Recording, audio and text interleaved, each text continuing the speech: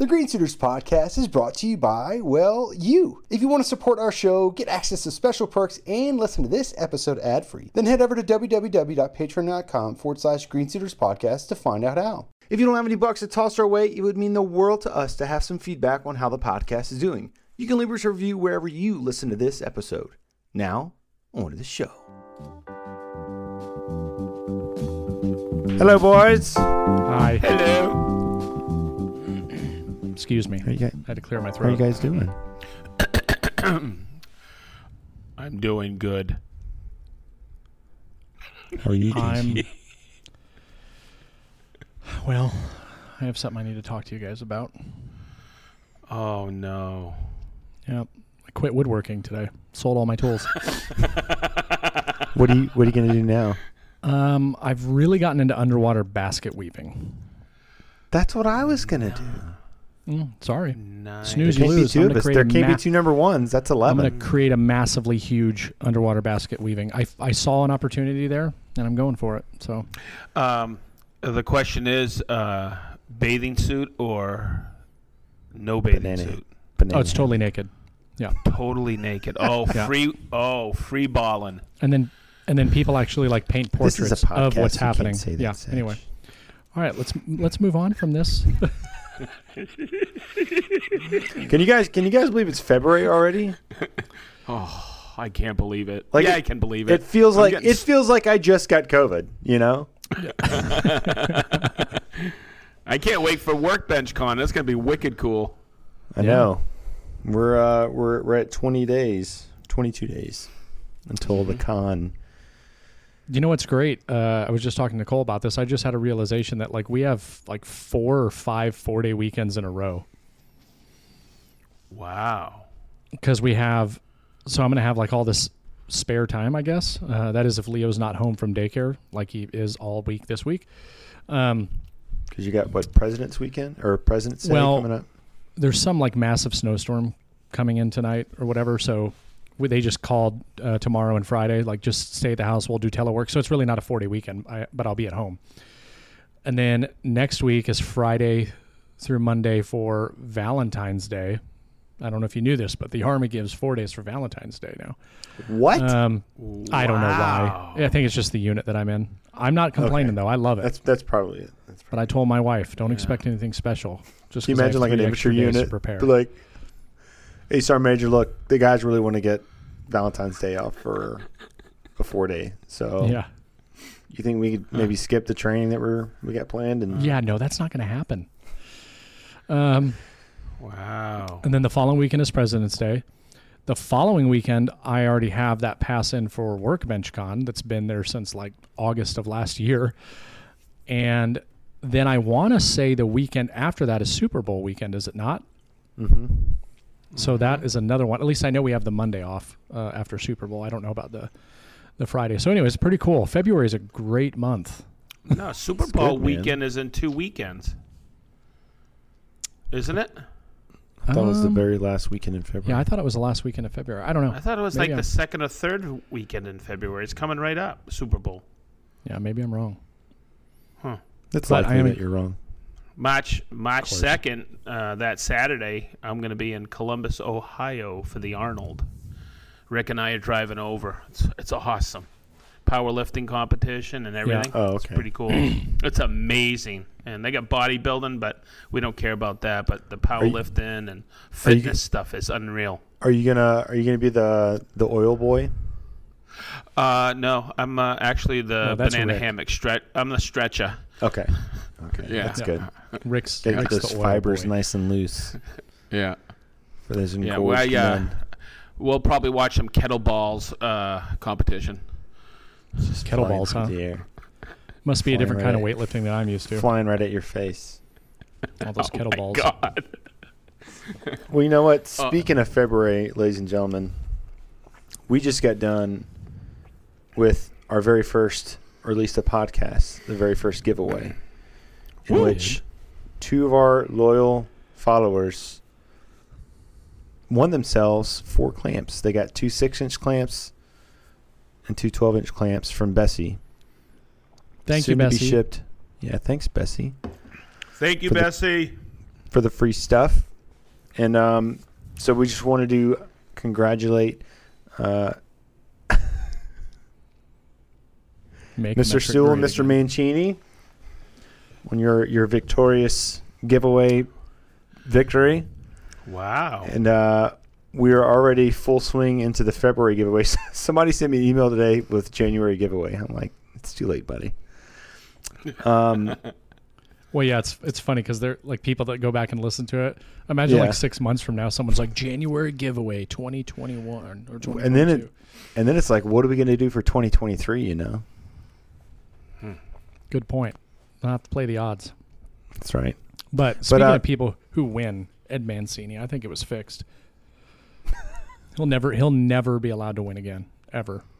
So he's DQ'd from future competitions now? Hey, Ed Mancini, that's that mafia guy out of New York City, isn't it? True statement. Yeah, that's what they made a movie about him called Goodfellas. That's him. Dirty that's Dicker. him. Yep. He cheated. His favorite movie is Fury. Brad Pitt's his idol. Anyway, sorry, Ben. What were you going to say? Why don't you tell the good listeners what the February giveaway is going to be, even though you mentioned it in the previous podcast? I did. So, again, we are doing another monthly giveaway for the month of February with Bessie Tools North America. This month, there will be one winner, and the prize will be a set of uni clamps.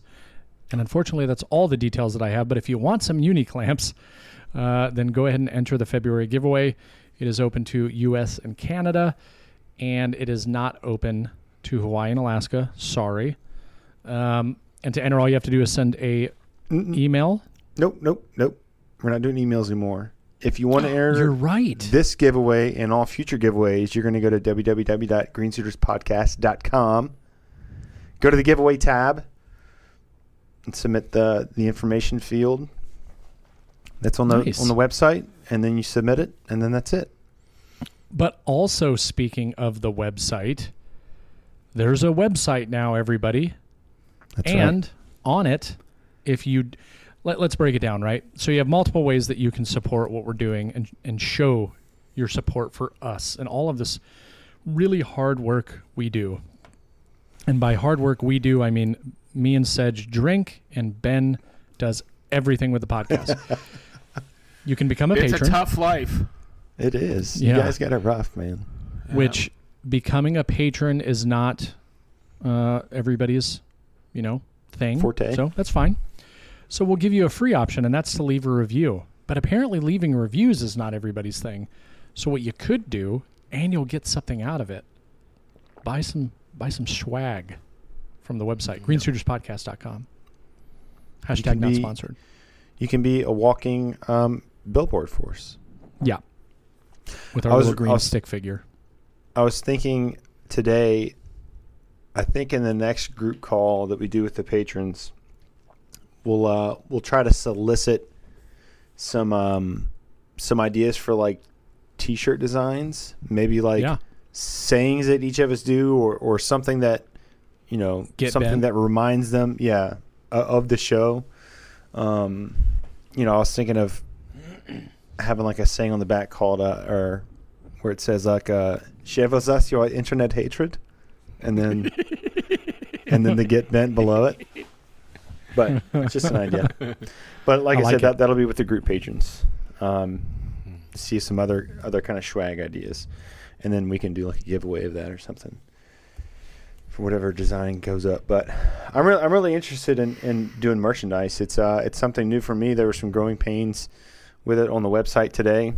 Special thanks to Mike Leiden, who was going to be one of our first purchasers, but it was more complicated than I anticipated to get our website to connect with the t-shirt service. However, it's all ironed out now. You get it? Get it ironed out, and you're talking about t-shirts? Yeah. That's hilarious. Anyways, this is we wanted to kick this off for February. That way, if people wanted to represent, even including us, wanted to represent the podcast at Workbench Con, you should be able to now.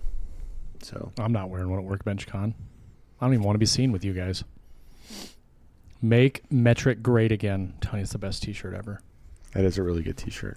It's really good. Marianne loves her Bent's sweatshirt. It's awesome. Nice. You know, I was thinking that we needed to custom order shirts for Nicole, Marianne, and Jennifer. Because remember when I came down during the summer, they were like, "Oh, and we can call ourselves the Stud Finders." Oh yeah. Getting like some little T-shirts made for them that says Stud Finder on it, like maybe like on the back or something. It's great. I mean, all you have to do is just design. That's the cool thing about Teespring is you can design anything you want. It costs you nothing. If people order them, great. If they don't, it is what it is. You Yeah. know what I mean? Printful, that's what I used. Or not? Printful. Yeah, Printful. Yeah. Not Teespring. Screw Teespring.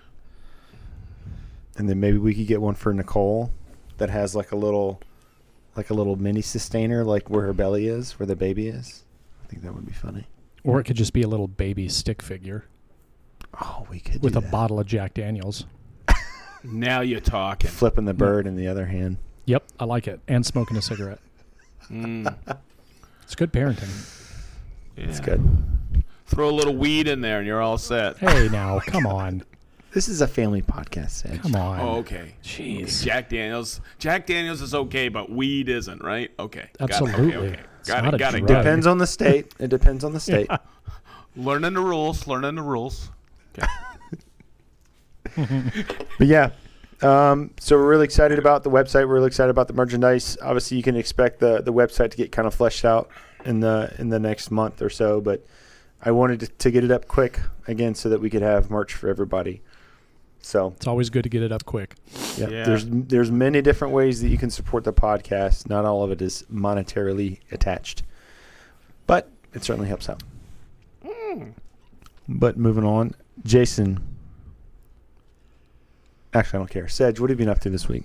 Thank you. Oh, jeez. Well, Big D bought a planer, so I've been teaching him how to use a thickness planer. And what did he we get? shot some video on it, and it was really cool because there's a lot of nuances to using a thickness planer. A lot of people think there isn't. It's kind of like when people buy a jointer. They just think they slam a board up against the fence and put it through, but there's a lot of finesse to it. And I think there's a lot of finesse on working the thickness planer too. And he was kind of freaking out. Even Chris, when he was shooting the video, was freaking out. He's going, "Oh my God!" So, Jace, you know that cherry you gave me? Yep. Yeah, that they were freaking out because I was running the dirty part through because it had sat there, and they were freaking out because the grain is outrageous in that cherry. Yeah. So it came out really nice. So sometimes you think some of the mundane things in a shop, but when you have somebody new and you're showing them, it's really cool. And then he says, "Well, what are we going to do to do this?" And I grabbed the hand plane, and they went, "Oh, that's what a hand plane's for." And we jointed a couple boards to put up against the fence because I don't have a jointer yet. Emphasis on yet. And I needed a joint. They were just short boards, and we put them up against the fence. So sometimes this is a lot of fun for me because I'm taking somebody who hasn't done any woodworking and showing them the basics. And it's kind of get me jazzed because you really got to think things through when you're showing somebody and teaching them to make sure you incorporate everything. I think if you teach somebody, which I've been doing quite a bit over the years now, it makes you better. It makes you a better woodworker because you can dial things in. I'm telling you guys, you guys are drill instructors. You know all that stuff. You know? I mean, I was. I was too, jerk. Not really. Oh my God! No, but think about it. If you weren't a drill sergeant at Hua High, Oh, shut up. then you weren't Shut a up. drill sergeant. Shut up. Like anybody has a choice over where they get stationed. I did. I didn't. No, neither did anyone else in my class. The only time you could I do that taught is them- if someone else with the same MOS was going to the installation that you wanted to and wanted to go to the installation that you were assigned. That was, they were the I same taught the rank. boys at Man College, my friend. Man College, 150. Represent. God, he's funny. Such a douchebag. But no, Cool, you're right. Sedge. You're right, Sedge. And you said how Jason and I were drill sergeants. I remember this happened a lot of times, especially after you were on the trail for a while. You're like instructing your recruits on stuff, and you're like, wait, I've already trained you guys how to do this? Because all the cycles start to kind of blend together, Like, wait, did I already teach you guys this? Like, no? Okay, all right, I'm going to keep going now. But, yeah, it's always great to get back to the basics on anything. It's very surprising how much you forget those things, not because, you're doing things wrong, but your skill set just kind of evolves from that foundation, that baseline. And you kind of learn little small tricks here and there, and the foundations of skills get kind of buried in that. So it's always great to have a fresh set of eyes that doesn't understand like the basics thing and can't ask you questions if you're like saying things in a way that are maybe a little bit too complicated for an inexperienced person to understand. So that sounds like a really rewarding experience for you. It is, and I learned a lot when I first started at my day job at Festool, because I would be showing somebody something, and someone would say, hey, hang on a second, go back and do that. I go, what? And I was just doing something really quick layout, and I go, no, do that again. And I had to be careful, because when I was training on Festool, but man, there was sometimes I'd get off on tangents and I'd have to reel myself in, because I was teaching more about woodworking than I was Festool. Yeah. And these guys are coming in. So that's a nice offshoot of what I've done with Sedge Tool. I can actually I do some Festool on there, but I also will show as I'm teaching woodworking, which is my passion, to Big D. I can really go into like I'm into sharpening. I'm into hand planes, and I can actually show that. And I've had people comment and go, "Oh, snap! I thought he was just a guy who worked at Festool. I didn't know his background." And remember when Patrick first came over the house, Jason? He kind of freaked out. He goes, "Oh, I thought you were just like a Festool spokesperson. I didn't know you were a woodworker." And I had to explain to him, hey, I had a cabinet shop in Fort Lauderdale, and he kind of went, wow, he didn't know I was a hand tool weenie like him, Not only am I a trainer, I'm also a customer. Also a hand tool weenie. So, no, that's what I've been up to, and I'm just having the time of my life showing Big D, and I always get a kick out of it, because Chris goes, I don't know anything about woodworking, the camera guy, and next thing you know, he's quoting stuff, and I'm like, oh, you're not learning anything, huh?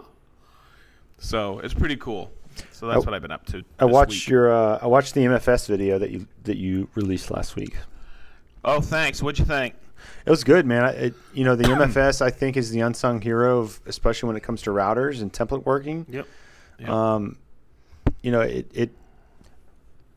It removes the need for a whole bunch of different kind of jigs for stuff. Saves a pallet of MDF is what it does. Oh, absolutely, yeah. And it just kind of sucks that you can still get them. You can get them used or get them from overseas, but I knew going into that the engagement I was going to get, like, oh man, too bad it was discontinued, But I got what I wanted out of it. Yeah. People from the UK commented. They messaged me off to the side on Instagram, said, man, thanks. I had one sitting around and I wasn't using it. Please, please, please do more videos on it. So I don't want to do them all at once, but I'm going to swing some axe on one, do one with circles, because there's so much to know about it. I just love using it because – go ahead. The largest size was what, like a 700? Yeah, it came in two 400 profiles, two 700 profiles. Yeah. But you can buy 1,000 profiles and 2,000 profiles.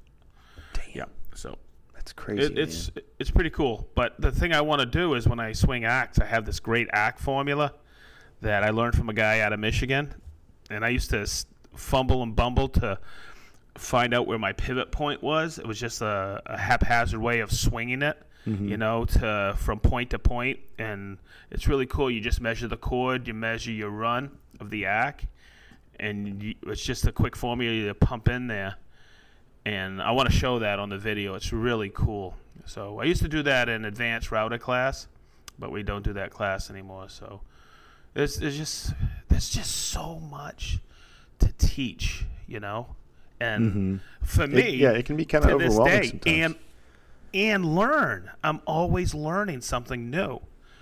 I just love woodworking, man, because you find a different way. And the other thing I'm doing is, and just really quick, this is a big thing. Jason, when I saw you on Saturday last weekend, I said I had a hell of a morning. Man, did I have a hell of a morning. Everything I touched in the shop kind of fell to the side. And it was because what I'm doing is I'm going through and I'm trying to find the right step by step to make hand plane totes. And what's funny is I'm learning a lot about some of the tooling I have is a little old, and I need to update a few things. And it's pretty cool. And then I as soon as I touch something, I realize, oh man, I could do a video on this, you know, because I was changing drill press speeds. And I know a lot of people have a drill press. They think that's only one speed because they think it's a hassle to change the speed on a drill press. It really isn't. I know you have a Nova, which you just press a button and dial it in. Basically does everything for me. I know a lot of people out there that have, you know, belt drives and stuff like that. So it's just a learning experience, and I just keep going through it every time I'm out here in the shop. So I'm excited. That's what I've been up to. What have you been up to, Mr. Bent? Well, Patrick and Michelle were here over the weekend, and that was awesome, obviously. Right after they left, I fully intended on going out into the shop and getting started on that desk. And I went out there, came back inside a couple minutes later for something. And Nicole's like, hey, why have we not considered this house? And it was a house that I had saved. So we went and looked at it on Sunday evening at like 5. And it was in Brownsburg. Oh. Yeah, the school district was amazing. Like all the schools were 10 out of 10, and it was on an acre. It had a 43 by 25 pole barn on the property that had like 20 or more foot ceilings. It was already insulated, already had heat, cooling. It already had its own electrical setup. The guy was a mechanic. Like to work on cars. There was a car lift inside of it. Oh, snap. Yeah, and we didn't make an offer, which as hard as it was for me to not... I mean, that shop, it had been bigger than anything I would have built, more than likely, and it would have been everything I needed. It even had like a partitioned off room that had a flat top on it, and the guy used it for storage, and there was a staircase to the side of it. And then there was still storage on the right-hand side. But you walk into this little walled-off room, and all I could think about is, like, this would be an awesome, like, hand tool bench work area. And then right next to that was another walled-off room that had a slop sink. I mean, it literally had everything. I would have had to do lighting, and I would have wanted to do the epoxy floors. And but other than that, like, it was move-in ready, like, good to go. But the house, it just wasn't the master bedroom was fine, but and then there was 2 like kids' rooms or whatever that were way bigger than our rooms in our house. Like they were like the size of our current master bedroom. Wow. Like 2 rooms. It said it was a 4-bedroom, so really the deal breaker for us was that additional bedroom. Mm-hmm. They like put double glass doors leading into it, but there was also another door from when it was a regular bedroom, and it was super tiny. So we wouldn't have been able to use it for anything. And then, and it had a 3-car garage, way oversized 3-car garage. Wow. With one of the bays, the single door was like I could have fit like a 22-foot bass boat backed up fully into that garage if I wanted. I mean, it it checked a lot of blocks, but the house just wasn't something that we wanted to commit to. So it said it was bigger than our house, but it definitely was not. Like we don't know where the square footage was, if it was, but what size property did it sit on? an acre. An acre. Okay. Mm-hmm. So nice back. I don't know. It kind of sucks because I actually thought that was going to be the one, and there was some other weird stuff that happened while we were there, and they had like video cameras and stuff, and they left out an accepted offer that they had that was already had a contingency, but they purposely left it out. It was very clear. God. And then we wanted to go look at it, and they're like, "Oh, you have to wait till 5 because we're moving. We're actually moving right now." No, they weren't. They weren't moving anything out of the house. It looked like they weren't even planning on. It was a total weird scenario. And then we ended up finding a hidden camera in the house. Leo did because he was playing with a little truck. So they were watching everything that happened. It was just really weird. So they had a hidden camera watching you walk around the house? Oh yeah. I guarantee you they were listening in. Guaranteed. I think the husband was in the military though, because one of the kids' rooms was all military themed, and there was a little ACU briefcase thing that had staff sergeant rank on it. So I don't know if he might be guard or something. He wouldn't be active up there, yeah. Unless he was a recruiter. But very bizarre. That was that. And then this week, I was home on Monday and then home again today because Leo's out of daycare and Nicole was working in office. So, really nothing significant. Hopefully over the next few days, I'm going to get a chance to get working on this desk. Oh, I have been going crazy with SketchUp. On SketchUp, yeah. Yeah, I've seen that. That's pretty cool. Getting pretty zippy at it. Yeah, I've gotten a lot faster. I had my patron call, which I opened up to everybody because I did a giveaway. Because once I hit a certain goal over there on Patreon, I said that I was going to do a giveaway, and Mike Leiden actually won. I'm getting him a Festool ETS 125 sander. So that's awesome. Oh wow! But that call was extremely productive. It was probably the most fun one that I've done so far. And that stuff that Ben, I talked to you and Sedge about it. I think which I'm still really awesome. Still kind of keeping to myself, but the first test is underway, and I've already got most of it done. But I've just been messing with SketchUp. I mean, I'm obsessed with it. I've been modeling all kinds of different. I modeled Leo's bed. The next thing today I spent time trying to learn how to use layers and scenes. Tomorrow I'll start working on trying to put the bed into what I would like to see as a plan. And it's just really fun. It's cool. I'm glad that I finally decided to do it. I wish I wouldn't have waited so damn long, I'll tell you that. What do you think it was that made you wait that long? Because I didn't want to dedicate time to it. It's the unknown, It's kind of like the CNC. So you're just like being a bitch pretty much. Right. Yeah. Basically. Yeah. It was being a Cab Scout. You're right. Shut up.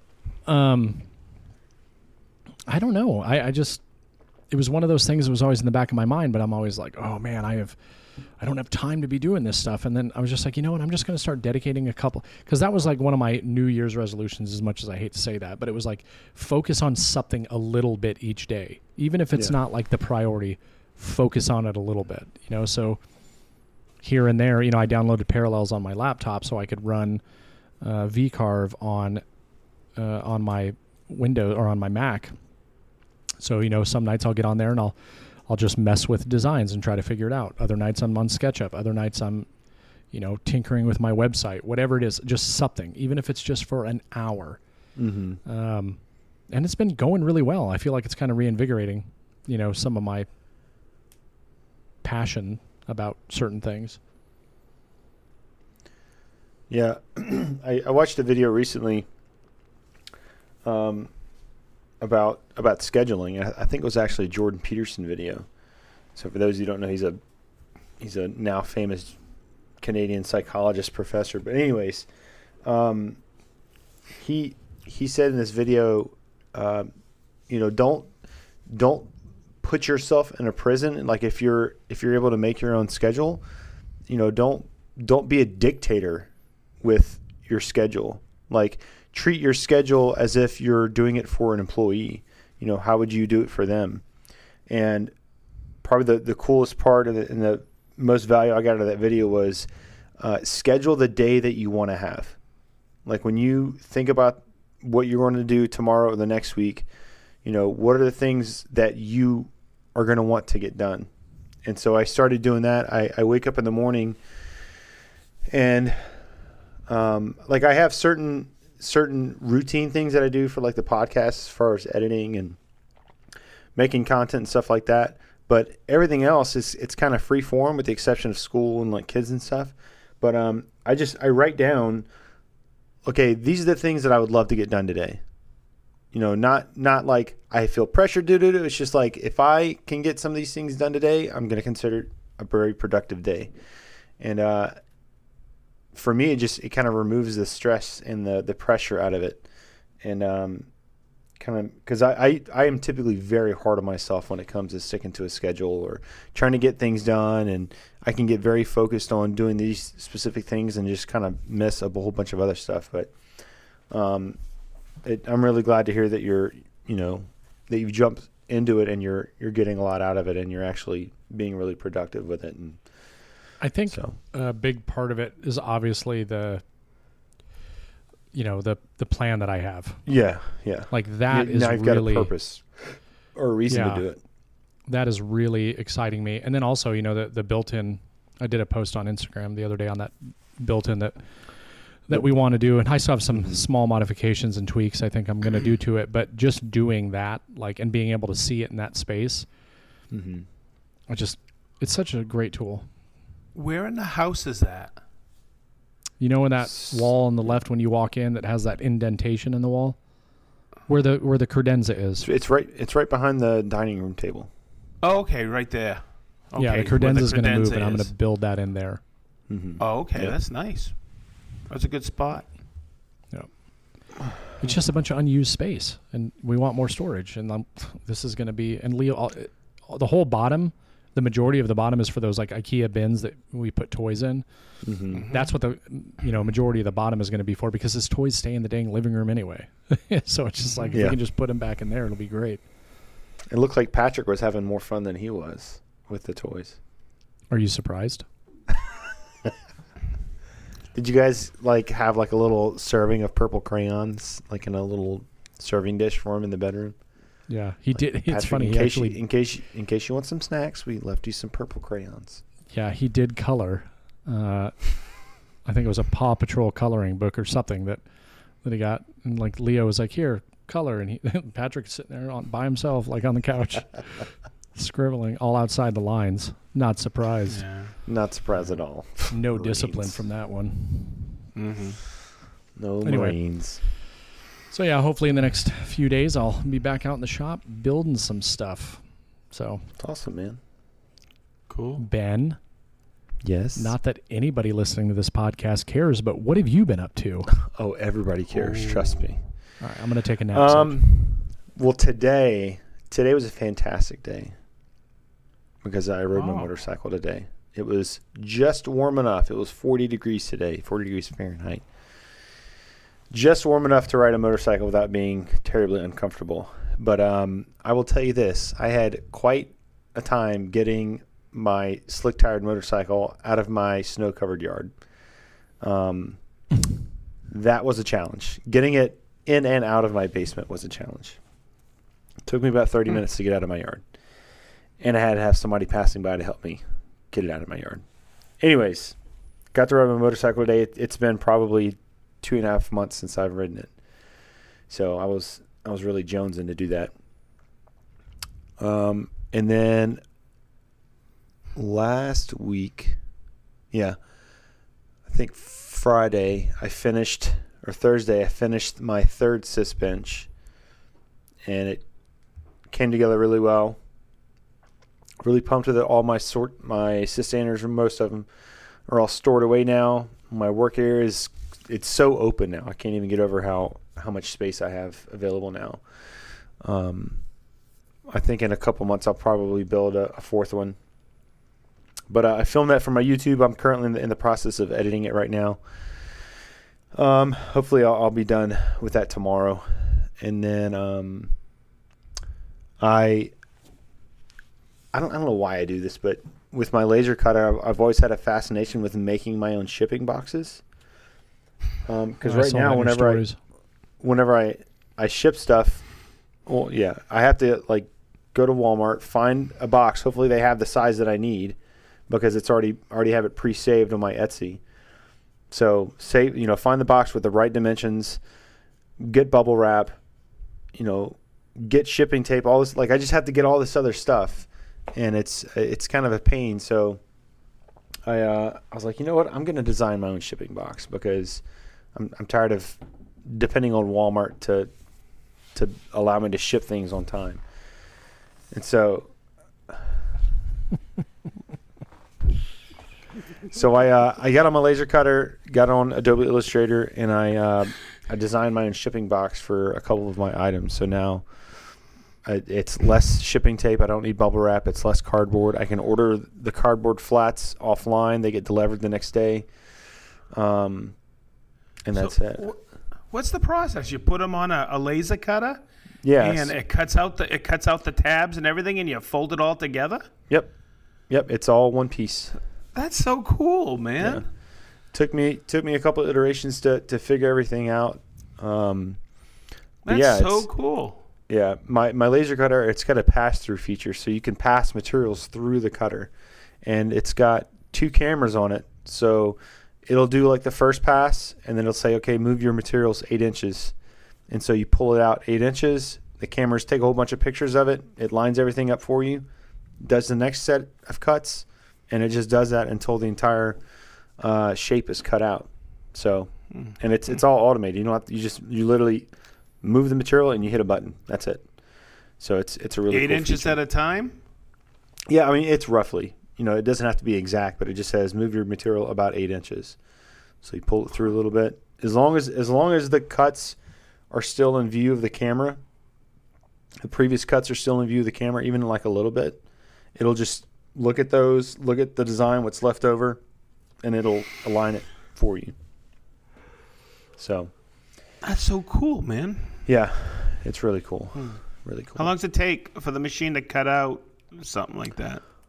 For the whole box, I don't know, maybe 5 minutes, if that. That's cool. Yeah. Save you time going down, schlepping, and getting in the car, go and get one. It's very. It doesn't require a lot of input from me, especially now, because it's everything's loaded up. It's the printer. It's cloud based, so I don't have to have my laptop down there to do it. I just pull my phone out, hit print, and it just does it for me. Wow. Yeah.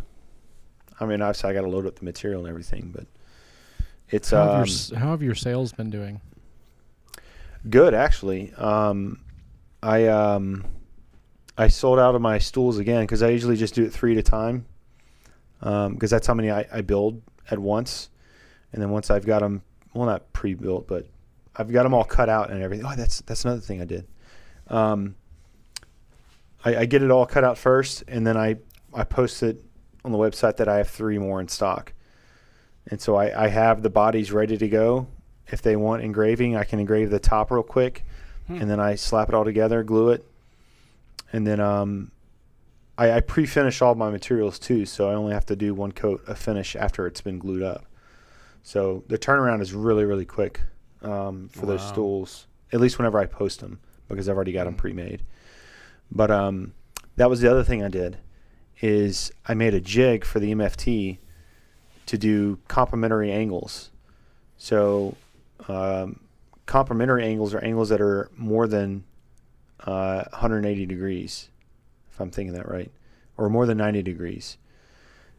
So the stool that I make, one of the bevels has to be at 38.5 degrees. The other one is at 52.5 degrees. Well, the track saw only goes to 45 degrees. So in order to get that additional degrees beyond 45, you have to keep the piece vertical, and then cut it at a 90 degree angle from the saw blade. And so that's what gives it it's steeper angle on it. So I made a jig this weekend or last weekend to that it's all pre-butted with the measurements of all my pieces. So I ripped my sheets from the plywood, I cut them to length on the miter saw, and then I go to this little jig and I cut all my bevels.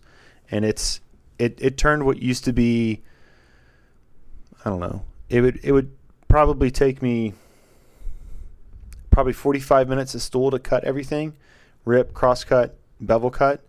Now I can do it in about 10 minutes, everything in about 10 minutes. Cool. Yeah. So, it kind of just goes back to what you always say about jigs, Sedge, is that jigs save time. That's literally what they do. Yep. And so I told myself that this was something that I needed to do a long time ago. Pretty much every time I felt rushed to make one of these orders, because that's how it usually is. I'm in the middle of writing some paper and an order comes in or whatever, and I've got 50,000 other things I've got to do. Now it's literally everything is done for me. I have flag stops that I leave on my miter saw that are set for the exact dimensions that I need to cross cut everything. Now I've got this jig that I literally just put the wood in it. I don't have to think about anything. I don't have to measure anything. I don't have to position nothing. I just throw it in, clamp it, cut it, and then domino it, and then it's good.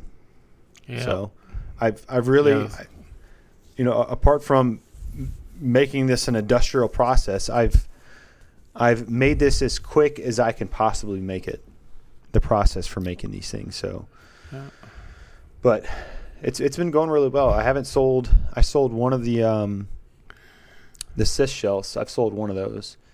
Eric Barber is actually the one that ordered it. One of our patrons. But stools are getting sold constantly. I just shipped 2 of them today. So let me ask you a question on Etsy, because I put the plans up on Etsy just as another place to have them in the hopes that it will generate more sales, right? I don't have to do anything. That helicopter payment's starting to hurt, huh, buddy? No. I sold one like an hour after I posted the plans to Etsy. And then I sold one more about 4 or 5 days later. But I am getting a ton of people that are saving the plans. Like they're saving the router bit cabinet for some reason. That one's crazy over on Etsy. That's weird. The toy chest, all that stuff. So I was going to ask you, have you been getting that a lot? Like a lot of saves on your items? Are you talking about saves or favoriting? Favoriting. Same thing. Principle, I would think. But yeah, favoriting. Yeah, it is. I do actually in the beginning. I did get quite a lot of those favorites for my stools. I would say that it's probably like a 10-to-1 ratio. For every 10 favorites, I'll sell 1 stool. But I think it's people just they're in the process of searching. They're not in a buying mindset yet, and they just click favorite, thinking that they'll come back to it because they're doing like comparative analysis. But see, I thought part of it was because how you can do you can like target people if they put it in their cart, if they favorite it, if they do all this stuff where they'll like get an email that says, hey, get 10% off this thing that you favorited or whatever. Anyways, I did that just because I don't know anything about Etsy, but I did that just to see. It has not panned out one time. So you're talking about retargeting?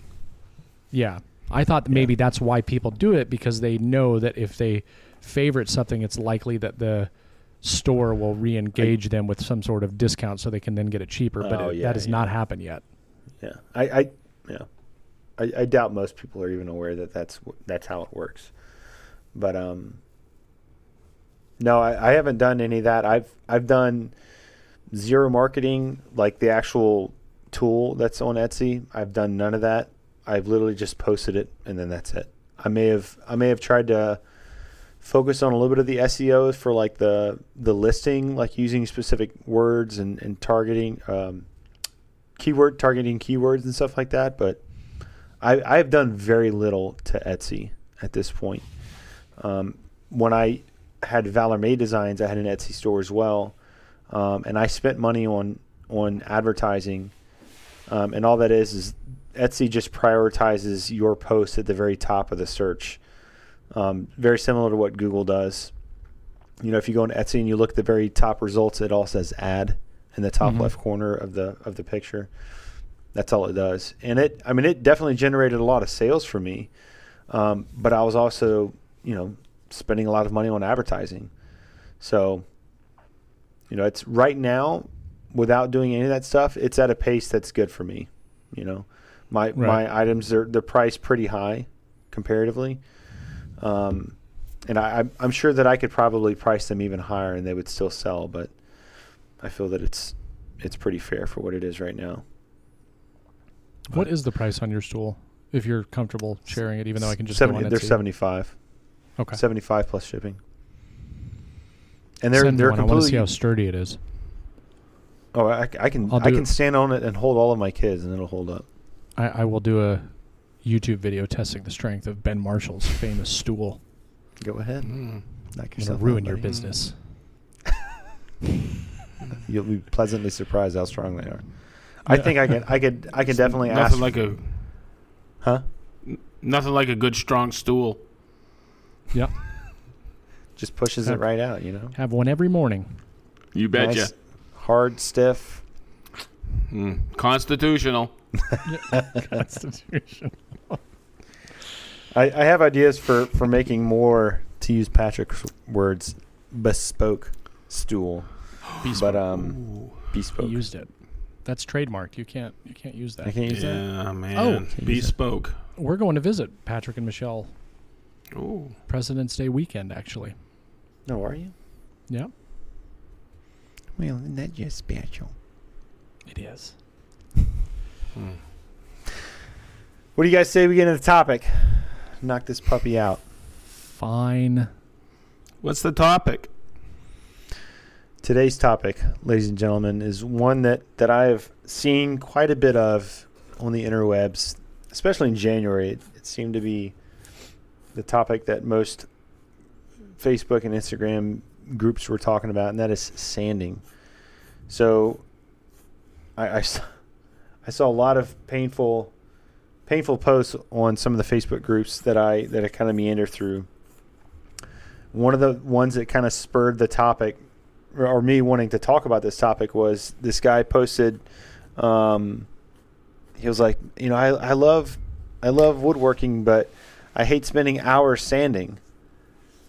And so I was like, well, unless you're like in a production line, you shouldn't be sanding for hours. You shouldn't have to sand long at all, unless you're like getting a tree out of the ground and then putting a sander on it. So I thought that we would just kind of bring our top 3 sanding tips for anybody at any level I think is applicable, so that you're not spending hours sanding, which you should never. If you're spending hours sanding, you're doing something wrong. Mm-hmm. So I'll kick it off, and this is a really cool one that I hadn't really thought of until recently, and it concerns with end grains. So those of you that like to either stain or just naturally finish your wood, that whenever you apply anything to an end grain, it's gonna that end grain is gonna be a darker tone than the edge and face grains are, just because it's going to absorb more of the material. And so a way that you can try to get the color to be similar to the edge and face grain is whatever you're finishing sanding at, whatever your raw finishing sand grit is, you want to go above that and then hit the end grains with it. And what that's going to do, that's going to burnish the end grains a little bit, and it's going to reduce the amount of absorption that the fibers take on whatever that finish is. And so it's still maybe a little bit darker, or a little bit, a tone darker than the face and edge grain, but it's not going to be as much. So a really great application for this is if you're making raised panels for a cabinet door, and you're going to be finishing it naturally, or you're going to be staining it. You take a higher grit sandpaper than you did on the face and edge grains. You rub it along where that raised panel is for the end grain, and you burnish those end grains a little bit, and you're not gonna have this two-tone panel where the end grains are. And obviously the same thing for if you're going to do like some breadboard ends or an end of a tabletop, and you're not going to cap it on the ends or anything. So that's my first tip for sanding. Sedge, what do you got? I guess I could talk for hours just on sanding. What you said earlier, Ben, about that guy sanding for hours, and I'll start it with this because it was the number one question I would get when people would come into a training, and we would start to sand the farm tables. And I go, okay, hey, what grit would you start to level this? And most everybody would say 80 grit. And I go, would you like to? Oh, you like to sand, don't you? And I go, what do you mean? And I go, well, you always have to analyze, what are you trying to accomplish? Okay, and what happened was people say, it was like, what grit do you start at? What grit do you start at? And I go, well, what are you sanding? Are you sanding plywood to remove marks or galling or whatever? And they go, yeah. I go, well, plywood is surface sanded the majority of the time at 120 from the manufacturer. So I usually start at 120 to sand plywood. I would never start with 80 grit. And they go, huh? And then when we go to the farm table, people go 80 grit. I go, oh boy, you're going to be there a long time. Grit, if you look at grit range is a time value. So if someone started at 80 to level those boards that came together, okay, or knock out undulations on those maple tops, you'd be there forever. 40 grit is where we started at. And then they would walk away and go, oh, because what you're doing is you've accomplished the leveling quicker with 40 grit. But they go, it's a deeper scratch pattern. I go, that's why you go to 60. Then you go to 80. Then you go to 120. And then you go to 150. And and in saying that, there's a lot of people will skip grit ranges. Mm-hmm. Okay, they'll start maybe say 80 and go to 180. And I just look at them and go, man, you're wasting your time. Grit range is a time value. It takes longer to get those 80 grit scratch patterns out with 180 than it does with 120. Mm-hmm. And people don't realize that because you spend less time on 120, and then you go to 150 and then 180. And then I would always ask them about grit range. Hey, what do you sand bare wood to?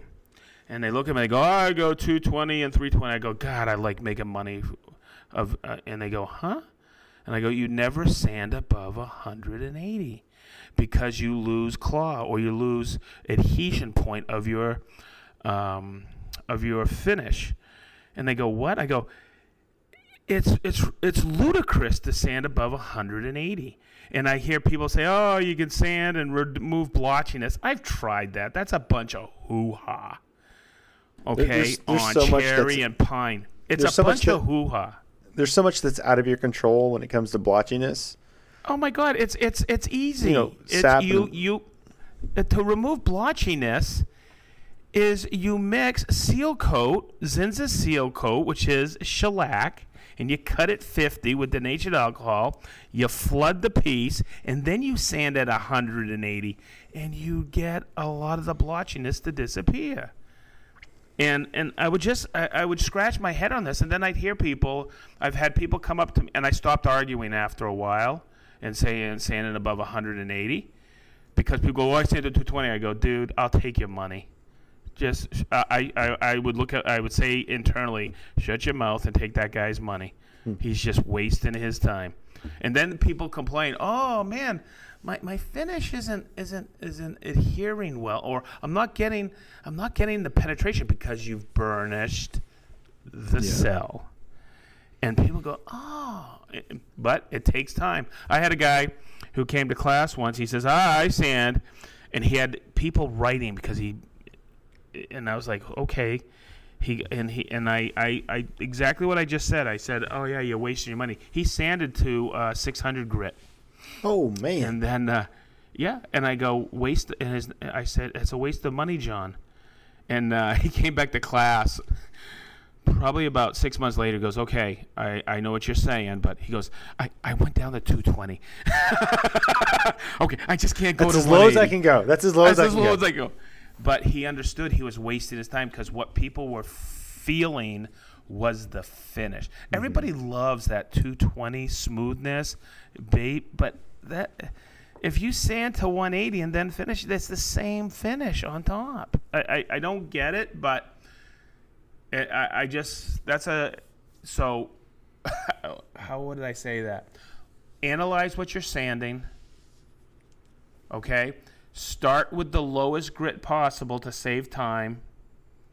Okay, don't skip grits, and for bare wood, I wouldn't sand above 180. Yeah, man, you just gave 4. Okay, and what?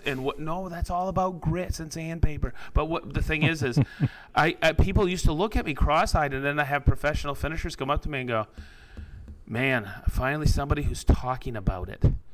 And then there was an article in, I think, Fine Woodworking that someone showed me once in class and said, "Hey, they're saying don't sand above 180." I go, duh. You don't say. What did you do? Duh. Wait a minute. I bought a T-shirt. Yeah. Hey, Ben, you need to make that a sound bite. You need to get one of those like switchboards and stuff. When somebody says something, you can just hit that. Duh. It's funny. Sorry, it was a hot topic about 4 or 5 years ago. Hey, what grit do I start at?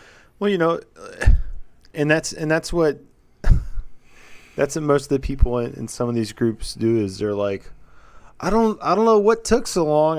I started sanding at 220, and it's just like, this sander sucks. Yeah, it doesn't. They did it at 220, material. and they're doing it with gator paper, like Yeah, quality of paper is a whole nother topic. Yeah. Hey, Sedge, do you mind if I cover the vac one, since you have so many? Yeah, go for it, man.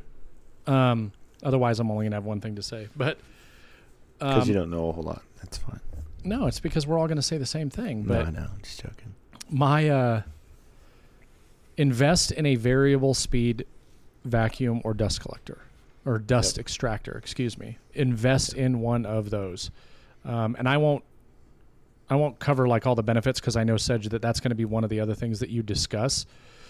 But having the ability to dial down the suction is so useful and helpful. And I'm like anybody else. Like when I first started, matter of fact, I posted a picture today on Instagram. 5 years ago today, I built the first piece of furniture, or I built the piece of furniture for somebody that led me to start doing custom work. And when you look at that and you look at it closely, you can see all kinds of things just in the picture that were screwed up, things that I didn't know early on. But back then when I sanded, I was one of those people. I was using, what did I have? A DeWalt 5-inch random orbital sander, the one that everybody kind of starts out with. I was using, Diablo or Gator paper from Lowe's and Home Depot.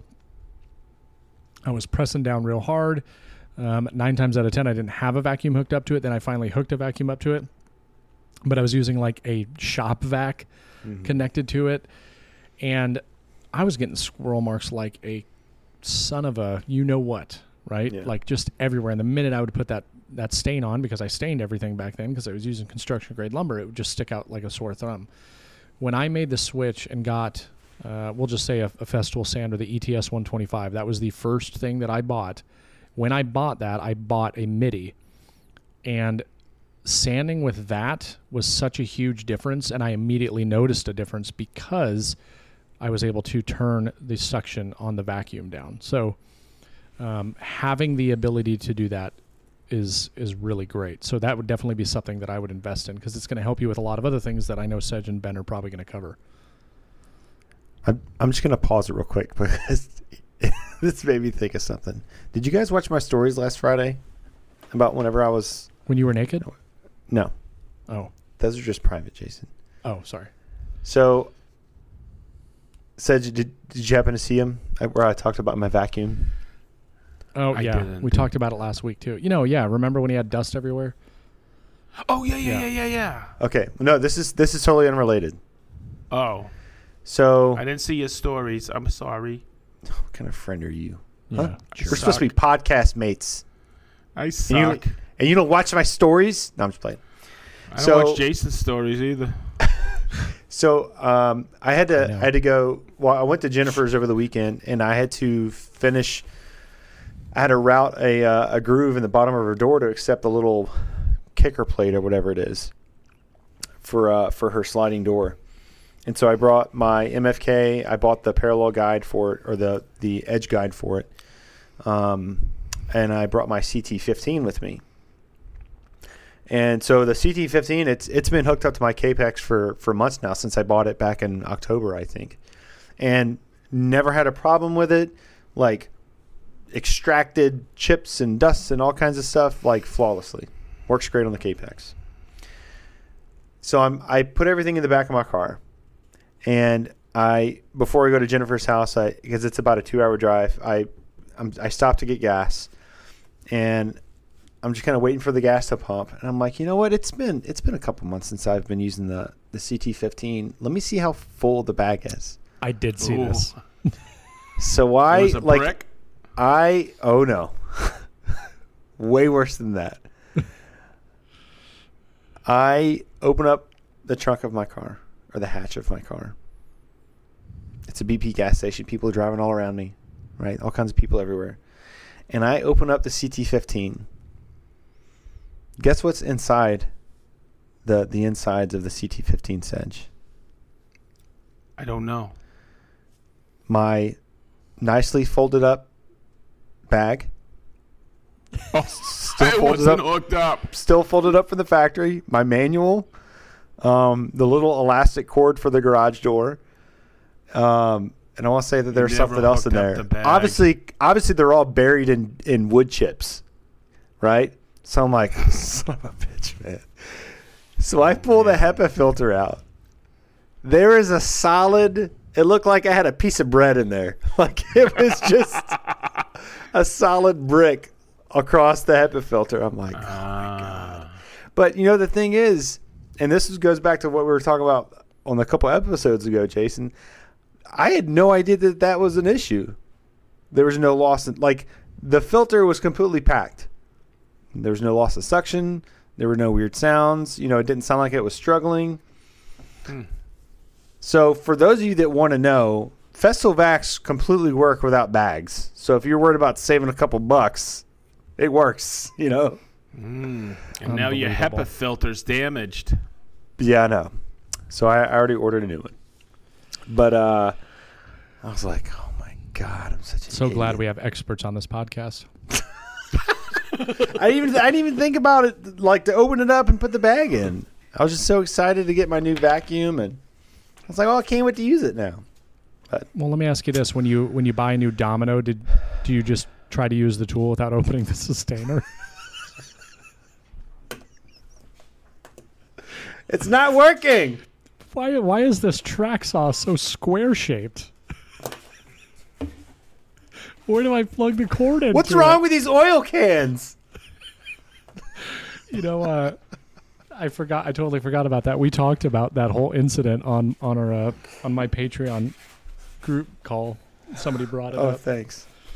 Yeah. Hey, did you see how stupid Ben was yesterday? God, Yeah. what an idiot. I just said, did you guys see Ben in his normal state yesterday? There's just too much time from the time I purchased the vacuum to the time I got home to use it. There's just too much of a time gap. Right. I didn't think about. Yeah, sure. No, hold on.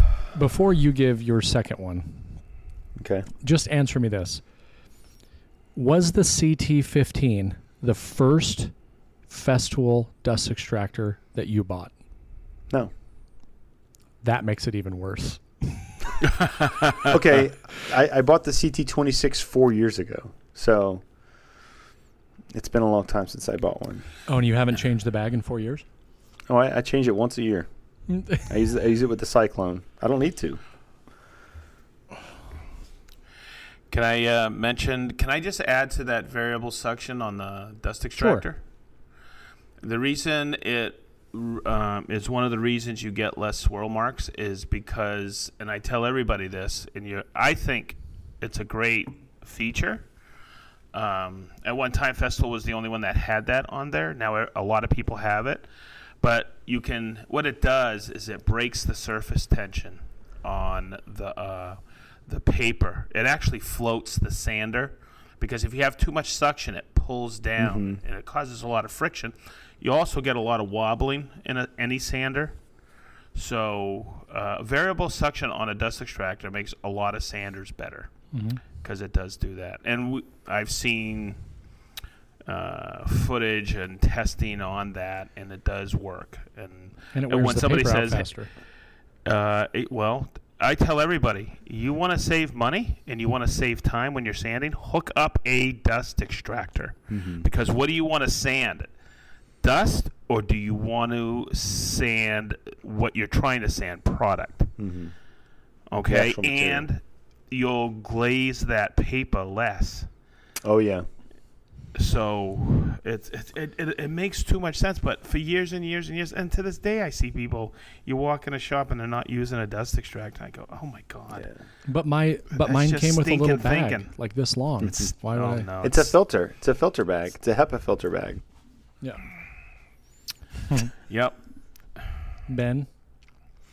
All right, my next one is using an overlapping pattern. Even whenever you're trying to finish, so especially if you're trying to flatten something, if you're trying to flatten the raw wood, or if you're trying to flatten out your the finish that you just applied, or if you're in between coats or whatever. And so I like to do overlapping patterns horizontally and then vertically as well. I do that with every single pass, or with every grit. I'll do that. And so if you can picture a rectangle in your head and it's oriented horizontally, like if you're about to sand a tabletop, you put the sander at the bottom left corner, you run it all the way to the right edge, you move it up half the diameter of your sander, and then you go back to the left, and you go up half the sander, and you go, or the disc, and so you overlap all the way up horizontally, and then wherever you stop at the whatever corner you're at, then you start going vertically, and you do the same thing. You move from top to bottom, move it to the left or right, half the diameter of the disc, and you do that. And that is because really when you're sanding, especially raw materials, you want to try to get it as flat as possible, because that's going to help a lot of things. It's going to help the curing process for whatever kind of finish you're using, especially if you're using a top coat. Maybe not so much with a penetrator, but especially with a top coat, and you're doing some kind of a gloss, semi-gloss, where there's going to be a lot of light refracted off of that surface. The flatter that surface is, the better that finish is going to look. But if you have a very wobbly surface, if it's very undulated, if you try to focus the sander in one spot too much, you're going to see that.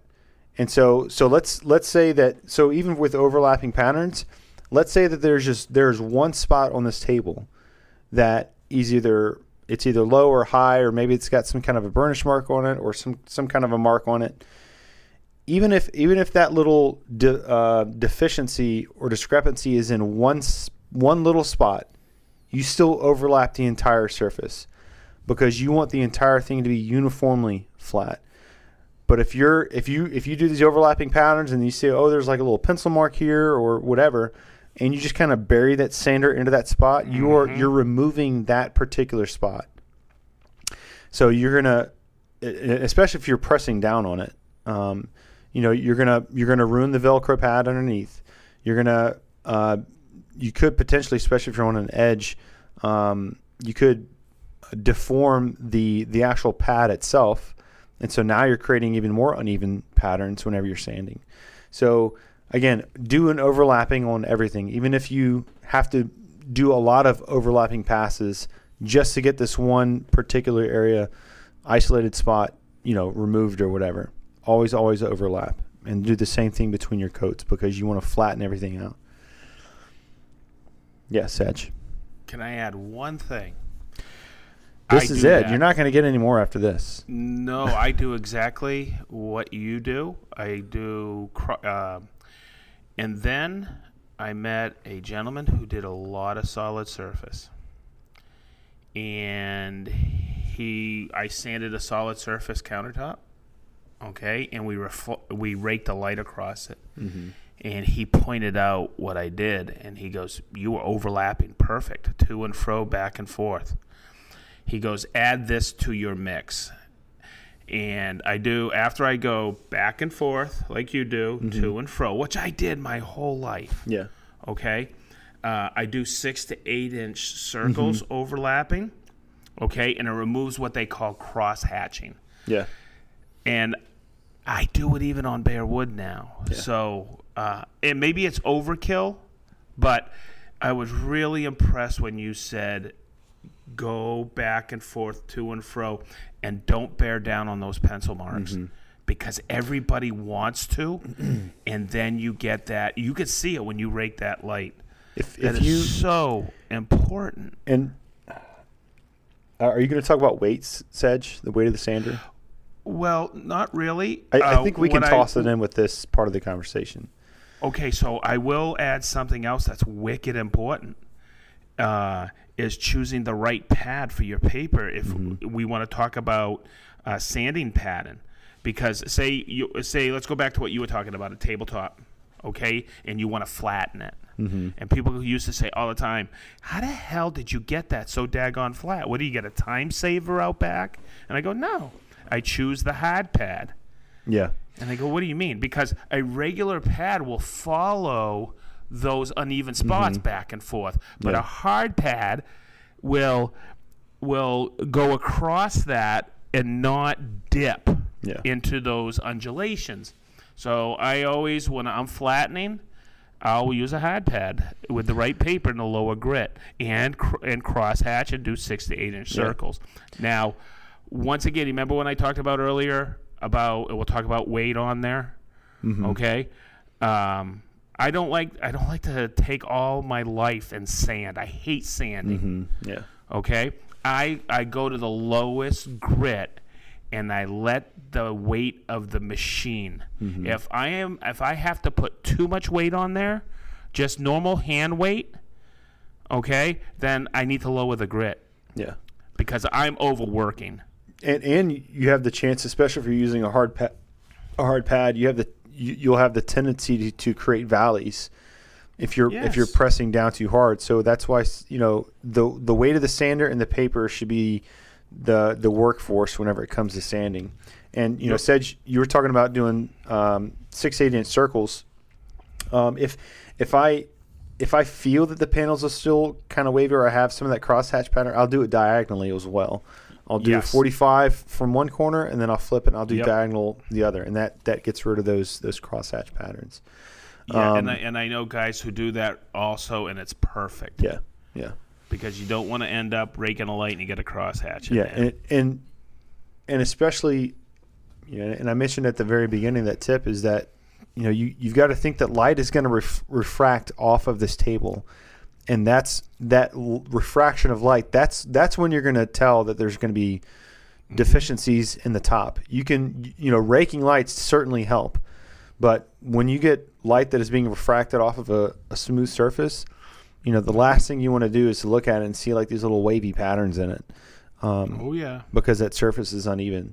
So, it goes back to our conversation about finish work. 80% of finish work is prep work.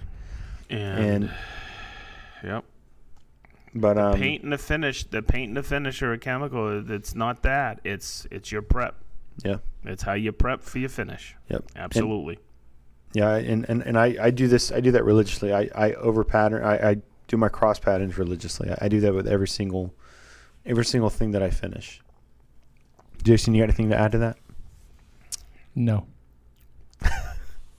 All right, Sedge. What's your next tip, Sedge? Okay. What the number one call in or the number one thing that people want to eliminate when sanding is what? Swirl marks. We've already talked about a variable section.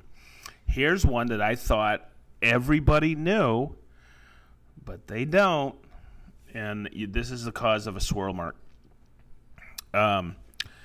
Wipe your material down in between grits. So say you're sanding it, let's just say you're at 80 grit. Okay? You pull the paper off, you switch to 120. Do you know what's still on that board? Are grits of 80 that have broken away, fricated off of the paper. They're still on there. You should take a brush it off. I usually have an old T-shirt, white T-shirt, and I wipe it off. I know people, but I don't want that air hose. I don't want that stuff blowing around in my shop, so I brush it off. I just, okay? And as simple as that is, I wipe it's the easiest thing to do. Do you use an impregnated sock when you do that, Sedge? Oh, stop it. Stop it.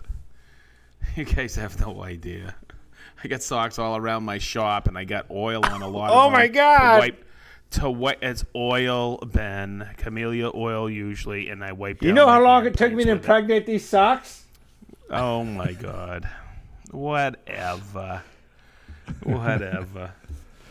I told Big So B not to use that sock, but those are the tips I have for sanding. That's all of them? I could go on and on and on and I've got one more. Okay. Mine was kind of already covered by Ben. He alluded to it, but that is keep your sander flat. Don't tip your sander up. And I bring that up because early on I did this all the time. Mm-hmm. All the time, especially when I still have to fight to do it. When I run into that situation, I'm like, oh, geez. Let me just tip this thing. And I'm like, no, if I do it, it's gonna ruin the finish. It's gonna ruin the top. It's gonna create a valley.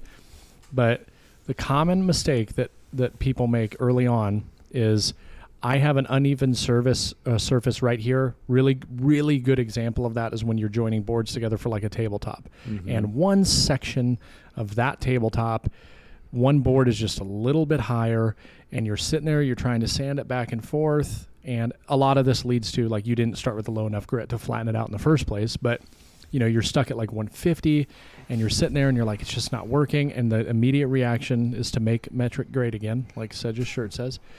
The immediate reaction is to tilt that sander and utilize the edge of the pad. And obviously now you're focusing all of that on that one tiny spot, and it will quickly remove the material, but it will leave a divot in a valley. When you run your hand over the top of things, you can feel them like they are punching you in the face. Like, that's how evident it is.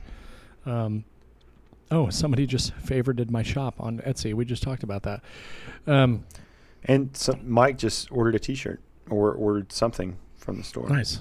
So don't do that, right? Do not do that, because you will notice it in the end. And then to try to fix that spot, that's a whole bunch more sanding, because now you got to take everything down around it. So keep it flat. If you run into those experiences, always wipe. Instead of just talking about wipe the material off your surface, but before you move to the next grit, and this is especially important in the early grits to avoid having to do this, feel your material. Feel your material and identify those spots early on. That way you can get rid of it early on with a much lower grit than identifying it later on. Because again, the common practice with most people, especially in the beginning, is to do exactly like Sedge said. 80, rip it off. 120, sand, rip it off. 150, sand, rip it off. 180, sand.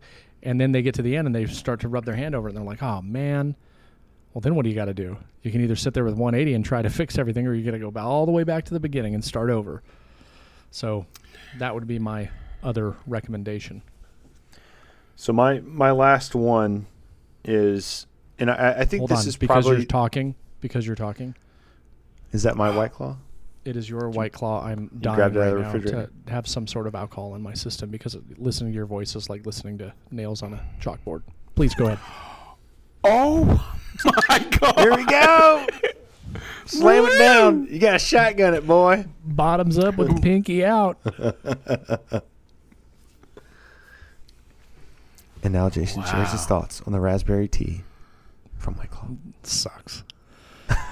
Anyways, go ahead. I'm sorry. I taste the rose petals, and I can feel the the soil grit in my teeth. Yeah. You'll give it a little gurgle. Yeah, I will. Oh my God. Little swish. All right. My last tip before we get really interrupted by our sponsor is, and I think this is probably the most important aspect to realize, especially when it comes to sanding and finishing work. And this is to kind of go off of what Sedge had said in one of his videos quite a while back, where you have to think of the paper as the tool.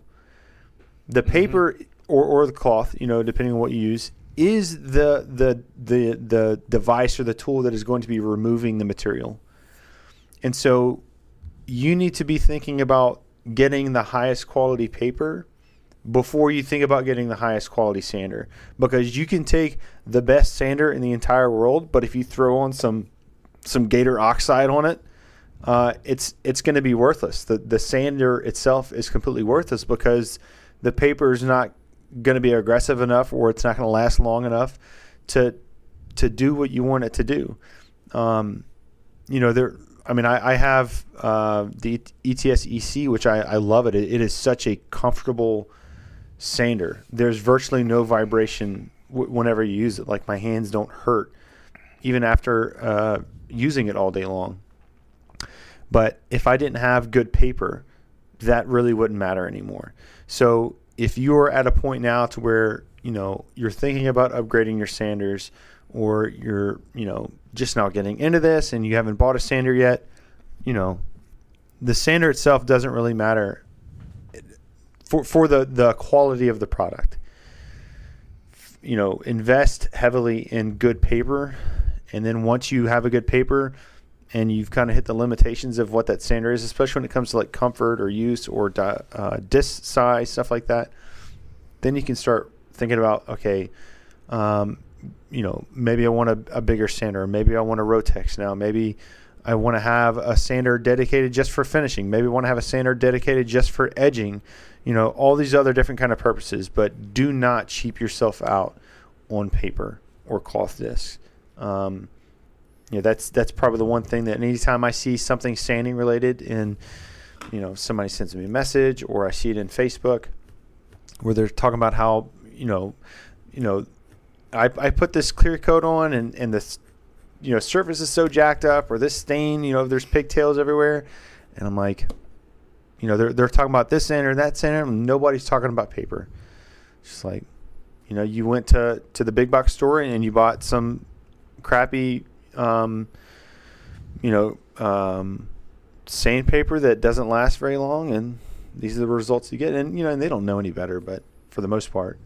But invest in high quality papers. I do have one more thing that I want to mention. Just use Rubio Monocoat. None of this stuff matters. Hides all of it. Makes it really dull. You can't see nothing. Oh my God. I'm just kidding. Everything's a trade-off. Yeah. You know what time it is. Hans. Where's Hans? Hang on. I got to get him. Is he in the sausage kitchen? Sausage kitchen? Oh, hi, guys. Is it time for our segment? It is. Ladies and gentlemen, I don't know about you, but it's time to see what kind of hatred the internet has thrown our way. So it's time for the favorite segments. Get bent. This might be my favorite thing that I look forward to all week is listening to Hans introduce Get Bent. I have a question for Hans. Yes, Mr. Sedgley. How's your sausage? Oh, the bratwurst is cooking great in the pan right now. I've cooked about 15 links so far, and they are quite delicious. The flavor just explodes in your mouth like a panzer, just blows away. Like a panzer.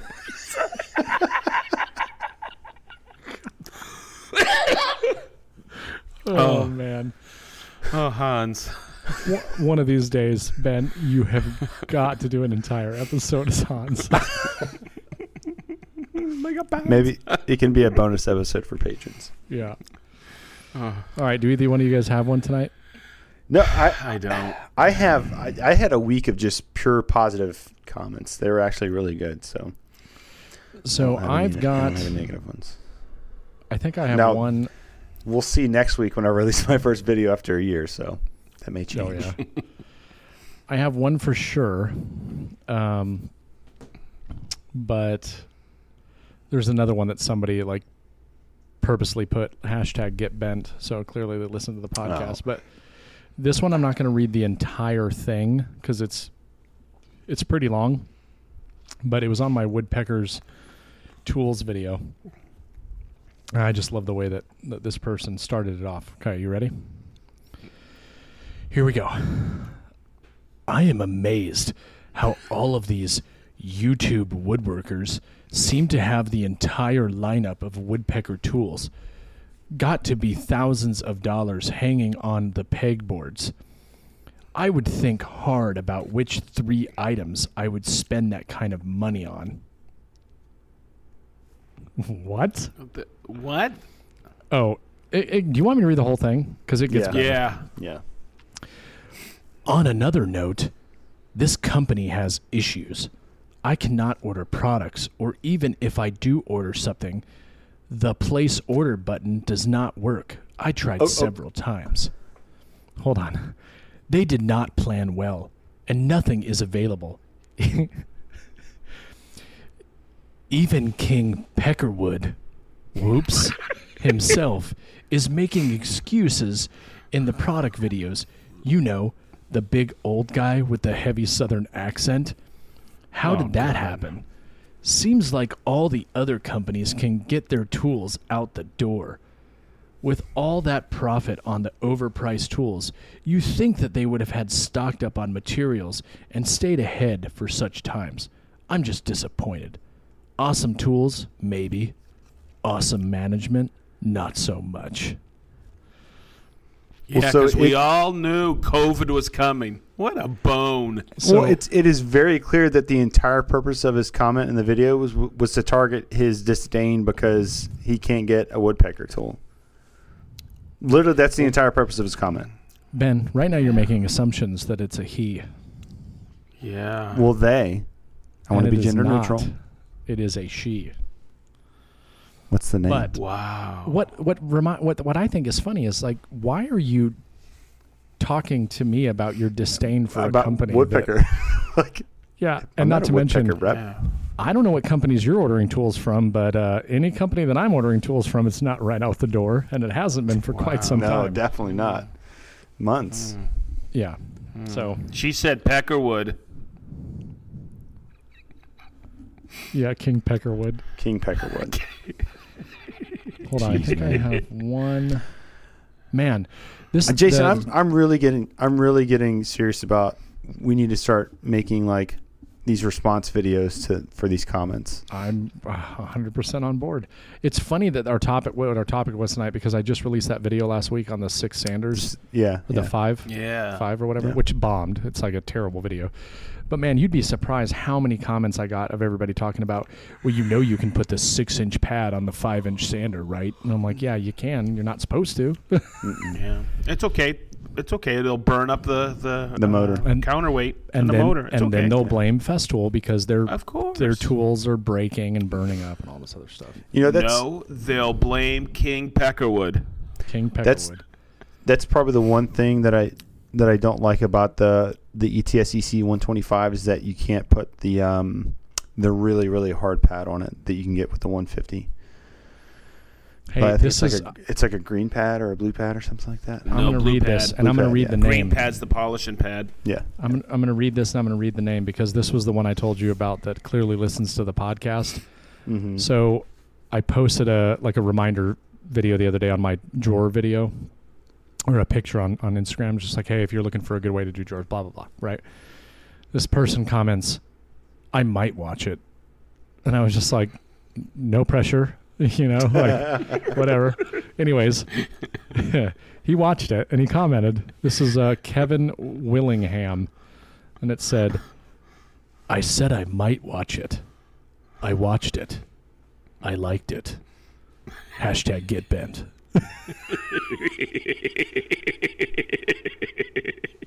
That's good.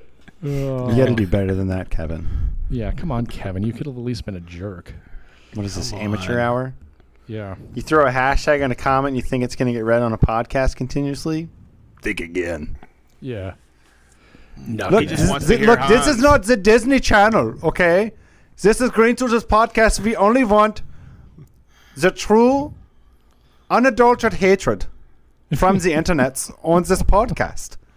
I love these. None of this like, oh, you smell very funny, mister. None of these things. That sounded more, Kind of a little Hindu. Indian in there. yeah, than it did German. Yeah. You know, I was thinking that perhaps sometimes I want to just change things up a bit. You know, maybe we have some European or other continental customers that want to be a part in included into the podcast. And so I think next time we get a small cup or hat, and we just put a bunch of countries in this, and then we draw from there, and I just do that country's accent. No, let's stick to German. Yeah, because I love the Sausage King. Yeah. You guys are no fun, you know. I tried to bring something exciting in this podcast, but no, it's all just German this, German that. Bring out your bratwurst. You guys are not fun for me anymore. You're not. You don't excite me in this relationship anymore. Oh my God. I love that you say internets and anymores. So accurate. I let Nicole listen to the clip the other day. What'd she say? She just shook her head and smiled. Dumb American. Yeah. Stupid Americans. Anyway, are we gonna do a shout out? Oh, for show. This An is a normal out- Oh, podcast sure. episode. This be a normal one. Who? And next one's a patron one, isn't it? Or is it Sedges? Nope, it's a I patron. just did one. Okay, I got to reach out. Yeah, it's an individual patron. Yep. Did I have? I'm ready to go if you guys aren't. I'm ready to go. Yeah, go ahead because I'm gonna do one that's kind of funny just to give All a right. little jab at someone. I kind of want to say that maybe we already did this one in like one of the very early episodes. I think we did. But his content's been popping up a lot on my feed, and I just kind of enjoy watching him being goofy and stuff. Ronnie Fulton from Fulton Fine Woodworks. He's always pushing content out, always like sharing tips and stuff, but he's also in the Facebook groups answering people's questions, not just about festival, but just woodworking in general. So just someone that is just giving back to the community, whether that's through entertainment, inspiring, or educating. So my shout out this week is for Ronnie Fulton. Go check him out if you haven't Nice. already. I talked to him a long time last night. He's a really good guy. I enjoy him. I think we did call him out. Yeah, very, very, very beginning. I think you did, Yeah. Sedge. Early Yeah, episodes. him and Cameron. Cam. Mhm. And Cam. Okay, I'm up. Yep. Sure. This guy is unbelievable trim carpenter and teacher, and he does some rough carpentry. His name is Jason Bent. No, it's on his Instagram tag is at carpentry_by-mar, BYMAR. Oh, I think I know this. Okay, he's part of at Miter Masters, but this guy is always teaching on how to make cuts on miter saws, but also how to do layout, all kinds of quick carpentry, and he's got a hell of a following on Instagram. He's I watch every single one of his posts, and he's fantastic. So carpentry_by-ma. It's a cool one. It's a real good one. And Mida Masters is good. He's a contributor to that too. What you got, Jason? All right. So I said I was going to take a little jab at somebody. I'm going to do it for one of our winners of the Bessie giveaway for the month of January. Mr. Ed Mancini of Mancini Woodworking on Instagram. So the other day, he writes me a message. Pretty sure he was crying at the time. And it was like, hey, just out of curiosity, have you guys ever considered shouting out people that have smaller accounts? Because it just seems like everybody you guys shout out has big accounts. We do, but not if they're tankers. Exactly. Ed, the entire reason you have not made it up to this point is because you were a dirty, nasty tanker. Nasty, gross tanker. You probably wear those knee-high boots. And he's probably wearing coveralls right now. He probably is. He's probably lathering himself up with whatever that grease that they use on the tracks and stuff are. And he has a Sabo training round that he's using for a doorstop. Yeah, and shot glasses. Yeah. Yeah. Tankers. I'm just kidding. Ed, he's a great dude. He's gonna. Oh man, I can't wait to get a message from him after he listens to this episode. He's a good dude, man. Yeah, he's great. Even though he's a tanker, tankers are better than Marines. Let's true. be fair. They're higher up on the pecking order. Yeah, not much more higher. though. Yeah, not much higher. But they are better than Cab Scouts. I will give them that. No, I'm just kidding, Ed. In all seriousness, Ed is he's getting ready to retire from the Army, and he just got a CNC machine, and him and his wife do all kinds of cool stuff, and they're selling things on Etsy, and he's just really trying to get all into this. So, great cool, guy. Man. Yeah, very eager to learn for sure. So there you go, Ed. I'll send you the bill for the $500 you owe me for the shout out on this amazing podcast. You're welcome. Ed Mancini. Leave a Get Bent comment. That's going to do it. That is going to do it. It's pretty good. That's it. That's the end. That's the end of this one. What was this? 20? No, I mean, that's the end of the podcast. Were we going to let everybody know that we're done now? We're disbanding. I just created the website last night, but we're disbanding. Yep. Sorry, guys. We just wanted to leave it open enough for Mike to buy one shirt, and then we're going to close it all down. So now that we figured we wouldn't wait like Wood Talk did until they had 400 and something episodes to quit. We're just going to quit now. Did they really quit? Yeah, they quit for a while, and then they came back. Oh. Who? Wood Talk. Who was on that? I don't know. 3 weirdos. Alrighty. Jason. Where can the loyal followers... Sedgley. SedgeTool.com, on TikTok, Twitter, Instagram, SedgeTool. Follow us. Oh, and Festool Sedge, Festool Live, Festool Shop Talk. And Grinder at Sedge's Tool. And I've been doing really good on Sedge the Tool on Tinder. A lot of swiping rights on Sedge's profile. I'm Ben Marshall. You can find me on Instagram and YouTube at Ben Marshall Designs. You can also find me on my website, which, again, still isn't up yet, Marshall Design Works, and also on Etsy, Marshall Design Works. Thank you, everyone, for taking the time to listen to us. We hope that we entertained you, we educated you, inspired you in some way or fashion. And you can also find Hans. He has his own website now. It's called Hans's Bratwurst. .com. So actually it's .de. That's the proper German website. The Sausage King. The Bratwurst King. Thanks, everybody. Hans is sweating. Later. We'll see you in the next episode. Bye-bye. Bye-bye. Cheers. Bye-bye. Choosies. Hey, this is Ben, co-host and editor of the Green Suiters podcast. This episode is over, but if you want to hear more topics like this and you want to be a part of our conversation, head over to patreon.com/Green Suiters podcast for early access to each show. If you're listening to this on free feeds, be sure to leave us a review wherever you listen to podcasts. Thanks for listening, and we'll see you in the next episode.